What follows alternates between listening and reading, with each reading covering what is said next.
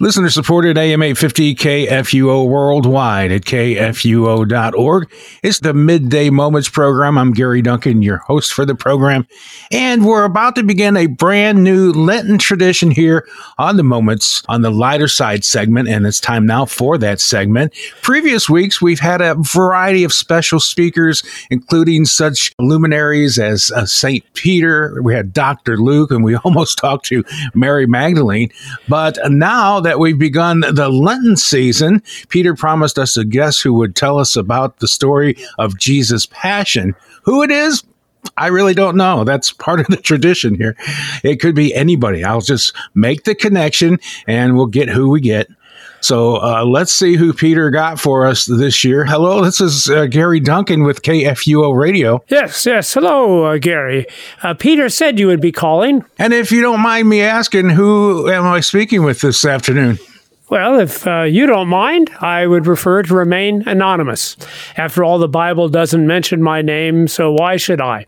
My name isn't important anyway, just the story I have to tell. But you are mentioned in the Bible? I don't mean to pry, but were you one of Jesus' followers or one of his enemies? I never thought of myself as one of Jesus' enemies, but perhaps I was. Jesus did say, if a man is not for me, he is against me. But no, I would call myself a follower, or at least I wanted to be. Well, sir, I'm sorry to be probing again, but I guess it's just the reporter part of me. But where exactly are you mentioned in the Bible? Well, if you must know, in the Bible, I'm usually referred to as the rich young man. Oh, now I see what you meant when you say you wanted to be one of his followers. However, I don't remember that you had a big role to play in Jesus' passion. It seems to me that your story ends with you going away from Jesus. In fact, in the words of the Gospel of Mark, you went away sorrowfully. That's true. And in fact, most of the story of Jesus' passion, I did not witness, although I wish I had. I'm sorry, but I won't be able to tell you much about the events at Gethsemane or what happened at his trial in the Sanhedrin. I'm surprised a rich young man like yourself would have been part of the August body. Truly, at one point, I had dreamt of holding such a position of honor, but it was not my destiny. No, I was not at any of the events that led up to Jesus' crucifixion, but I was there when they nailed him to the cross. And I think what I saw there will give me sufficient things to talk about. If you don't mind, before we talk about the passion of Jesus, maybe you could tell us a little bit about your own story. Well, I'd love to tell you about my own story. That might be a good place to begin. It will help us understand how you felt that day you saw Jesus die. It will give us your perspective on the events. Yes, how I felt, my perspective. It would help with that. Well, then, let me tell you about myself. As a young man, I knew God loved me. How'd you know that? Well, consider all the blessings he had showered me with. I, after all, was a rich young man. I was extremely wealthy. Certainly, God must have loved me more than the many poor people of our community. Why else would he have given me so many earthly goods? Surely you know, however, that wealth does not make a person a good man. Oh, I understand that completely. I know the words of Rabbi Paul, who said that the love of money is the root of evil. And in my day, I knew many a wicked rich man. People who used their wealth to exploit others. People who would live in luxury and party all day long and turn their back on the poor man who lay at their gate. But that was not me. Not only was I a rich man, but I was a religious man as well. I made my contributions to the poor box and gave much more than most, I must confess. It was precisely those things that made my decision so difficult. Decision? What decision are you talking about? What? Choosing a rabbi, of course. Naturally, as a young religious man, I would want a mentor to follow. But being wealthy would make that a difficult task. Why would your wealth be a factor in that decision? Well, one would think that rabbis would all be men of integrity, wouldn't you? But trust me, there were many dishonest rabbis in my day, as there are today. Any number of rabbis would have welcomed me with open arms, just so they could get at my money. So what attracted you to Jesus? Well, at first I wasn't. I wasn't quite sure of those who followed him. He'd welcome men like Matthew, even Zacchaeus. What's the problem there? Both of them were rich men like yourself. Oh, yes, but they got their wealth by consorting with the Roman oppressors. They got their money by cheating innocent people, overcharging them on their taxes. And how did you get your money? Well, I got my money the old-fashioned way. I inherited it. Why did you end up going to Jesus then? Well, honestly, Gary, I suppose every rabbi is going to have some hangers-on who are less than desirable. I mean, we can't always choose those who follow us. I knew there were other respectable men who were checking out Jesus. Men like Nicodemus, Joseph of Arimathea.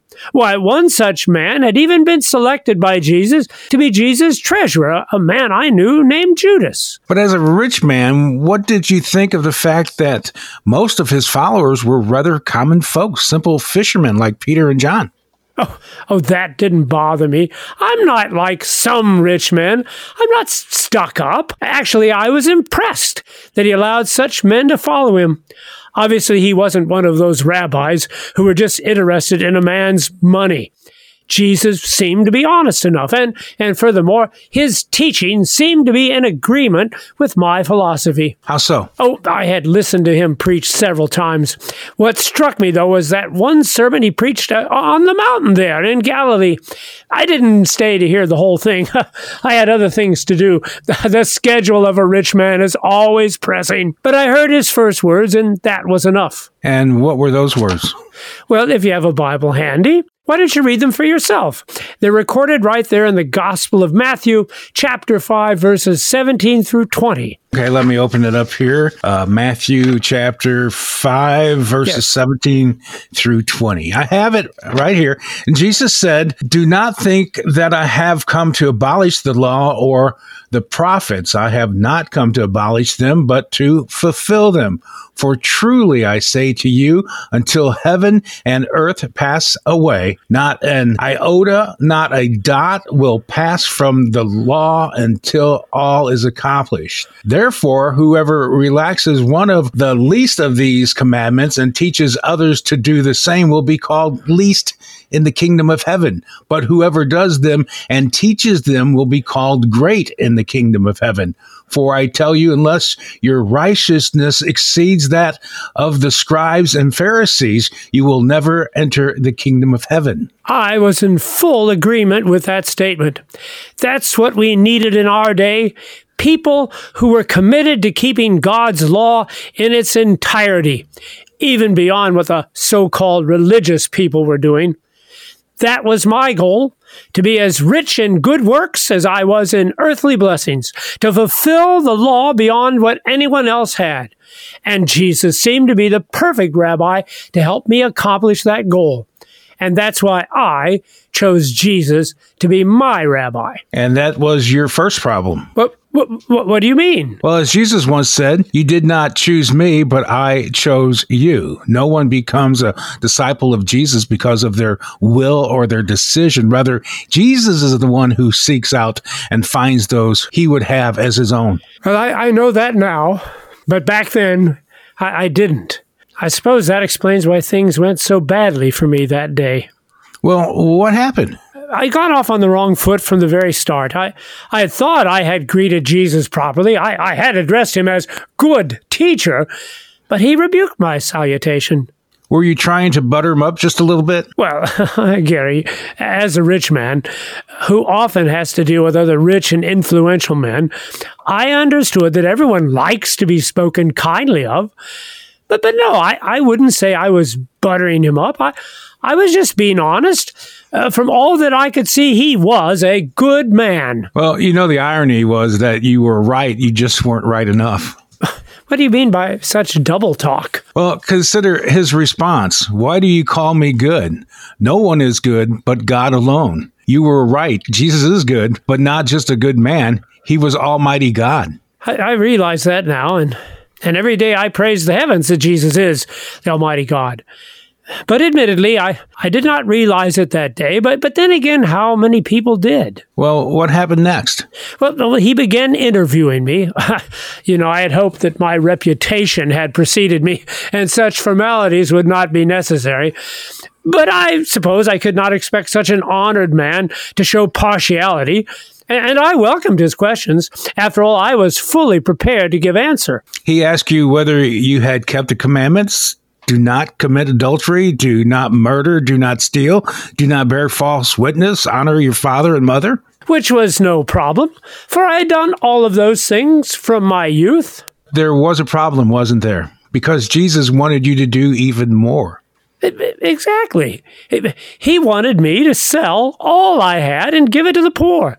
Now, where was that in the commandments? You left the Sermon on the Mount a little too soon. If you'd stayed, you would have found that Jesus demands much more than just keeping God's law. He demands a change in our hearts. He demands that we be perfect, even as our Father in heaven is perfect. Yes, that was the word he used that day.